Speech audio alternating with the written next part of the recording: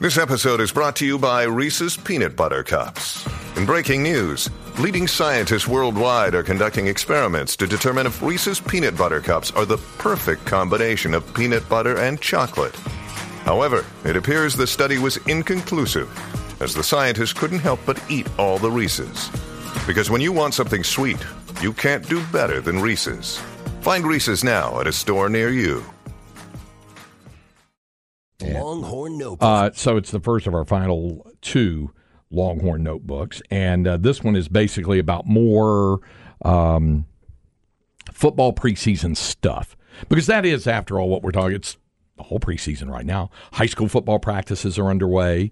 Tomorrow, the Longhorns hit the field for practice. Right now, as we speak, Sark is doing his camp opening press conference over on campus right now. And toward that end, two more Longhorns have come in for preseason honors.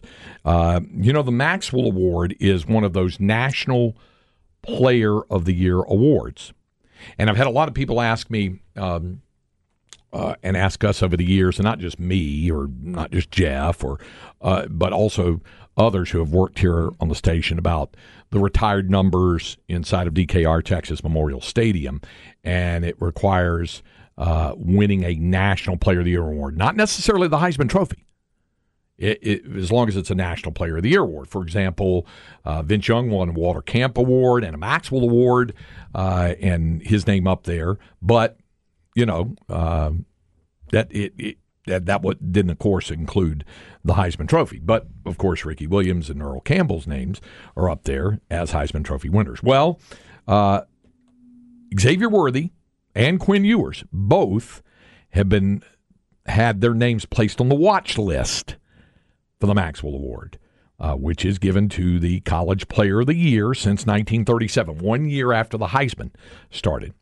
And X was named to the preseason watch list for the second straight year, and Quinn Ewers named to the watch list for the first time in his career. So that's just, more that, and as we know, Linda and I stopped at Starbucks on the way in, and that and $6.15 will get you what Linda has from Starbucks. You want to tell everybody what your beverage of choice is from Starbucks? Yeah, it's not too fussy. I mean, some would say. Go on. So triple grande, non-fat. All right. First of all, triple grande, for folks who don't know what that means. 3 shots. That's 3 shots of espresso. All right, and a grande, which is the medium-sized drink, the 16-ounce, right? Yes. All right, so 3 shots of espresso into that. Okay. Okay. Yeah. Non-fat milk. Okay, non-fat. Yeah. 2 raw sugars. And then two packets of sugar in the raw stirred in. Yes. Triple grande, non-fat, 2 raw sugar latte. I have learned about that from her over time. It was like, if we're going to get married, you're going to have to learn this, and so I did. So you're a quick study, so try to be. Okay, back to the text line, because I know several of you have questions. Like I said, I'll get to as many as I can today, and it's quite simple. If you have something you've always wanted to ask me, or just something that occurred to you to ask me before I get done here at the Horn, what will it be? Longhorn fan in Denton says, what's your favorite place to eat all time in Denton? I know you mentioned Independent Hamburger Company. That'd be right up there. I used to love to go to Texas Pickup when it was there, and they get caught fire later and in there. But Denton Independent Hamburger Company, Mike Barnett and his crew, they do a great job there. Linda lived in Denton for several years. Was there a specific place you liked more than any other? Oh, Denton Independent Hamburger Company was really on my list for sure. Skip Johnson, the head coach at Oklahoma, was a big DIC guy. I also, when I was up there, liked going out. It's no longer in business anymore. The Clay Pot Eatery in Crum, where you could just eat tons, and they had that big giant block of cheese on your table, and you would get eat off of that. The Ponder Steakhouse and Club, where not only could you get a good steak, but you could get alligator, calf fries, lamb fries, rattlesnake, and then other corn-fed beef, too. I think this was after your time, but Mr. Chopsticks. Mr. Chopsticks. Was the best chicken fried rice you ever came had. after me. Yeah. Mm-hmm. Okay. All right. Wife and I are expecting our first child come October. Any advice for a new father-to-be? This is going to sound a little cheeky, but there's really some truth in it. Most of the time, do whatever your wife says. on that. And the only reason I say that, it was going to sound cheeky, but here's what I mean by that. There's a constructive purpose by that. She has a better handle on what's going on with the newborn and how to deal with the newborn.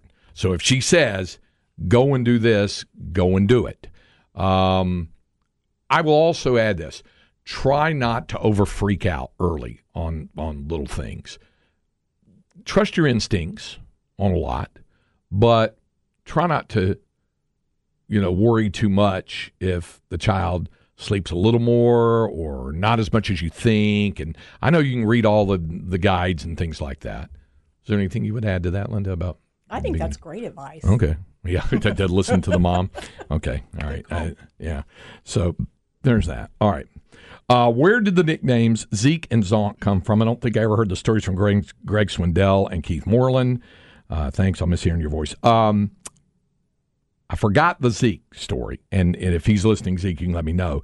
For Keith, Zonk, it was a nickname given him, the character Zonk, from Mike Schmidt when he played with the Phillies.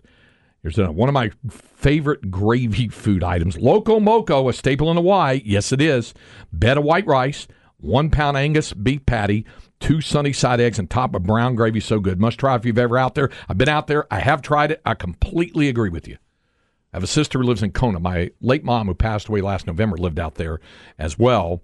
And I tried the Loco Moco and loved it. I like the pancakes, the macadamia nut and with coconut syrup pancakes better, but I had that the next day. The Loco Moco is really good on that.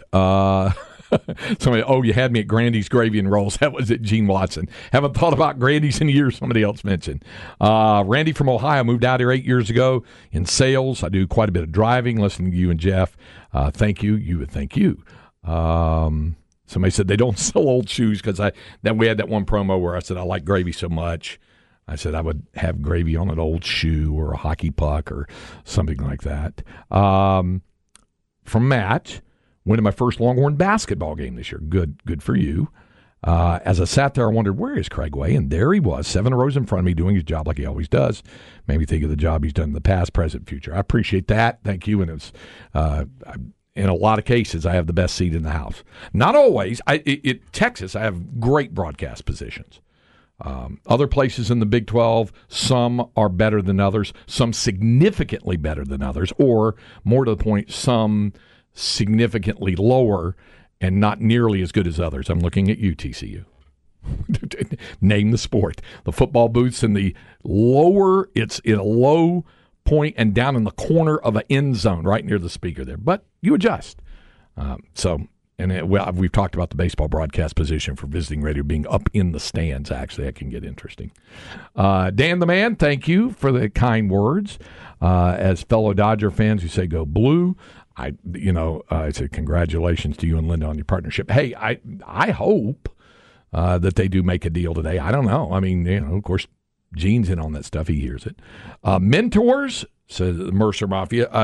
The 2 big mentors in my life, you mentioned Bill Mercer, 96 years and still cranking out hilarious emails that I get from him from time to time.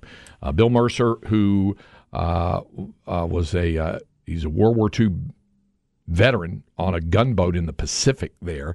He always told this story about how if you're a follower or a devotee of U.S. history, and especially military history in World War II, you know that famous shot of General MacArthur wading ashore, the famous I shall return thing of the Philippines in 1944, and the cameras are showing him wading. Bill Mercer was with a gunboat crew that he said was 100 yards up the shore, and he said the Japanese were still shooting at us. He said we'd cleared off enough of a beachhead for MacArthur to get way to shore and have the Stars and Stripes cameras shooting all that, and then they got him out of there pretty quickly while it went. But he was a great broadcaster, did the Dallas Cowboys in the 60s. He called the Cowboys broadcast of the Ice Bowl. But he was more than that. He was also a great newsman. And was one of the reporters on duty for KRLD TV and television with the Kennedy assassination, which is coming up on its 60th anniversary in November. and was interviewed for a big documentary that's coming up on that, and was a co-author along with 3 other gentlemen of a book called When the News Went Live. And if you haven't read that book, it's a great book on the Kennedy assassination weekend. But he was did the Dallas Cowboys and did their play-by-play through their first Super Bowl victory, then moved over because he was always, he said, a baseball guy at heart, was the Texas Rangers' first broadcaster. In 72 and 73, worked with Don Drysdale, then worked with the late Dick Reisenhoover, who came in and worked with him there. He went to Chicago, worked with Harry Carey on the White Sox for a couple of years, which he said were largely forgettable years, working with Harry Carey. But he taught at North Texas for over 40 years and was the voice of the University of North Texas, Mean Green Eagles, for 35 years. He was my first mentor, obviously Brad Sham, my boss for 7 years, and learned an awful lot from him, and still do to this day, and we stay in regular contact. Those are 2 of my mentors. All right, so there's some sampling of it. I'm going to get to as many of your texts because I said this is for you today. You can ask me whatever you want to ask me, and I'll try to get to as much as I can all the way through the rest of the show. Up next, one final inconceivable when we continue to Light the Tower on the Horn, 104.9, 101.9, AM 1260. We're live, local, and digital on the Horn app and at hornfm.com.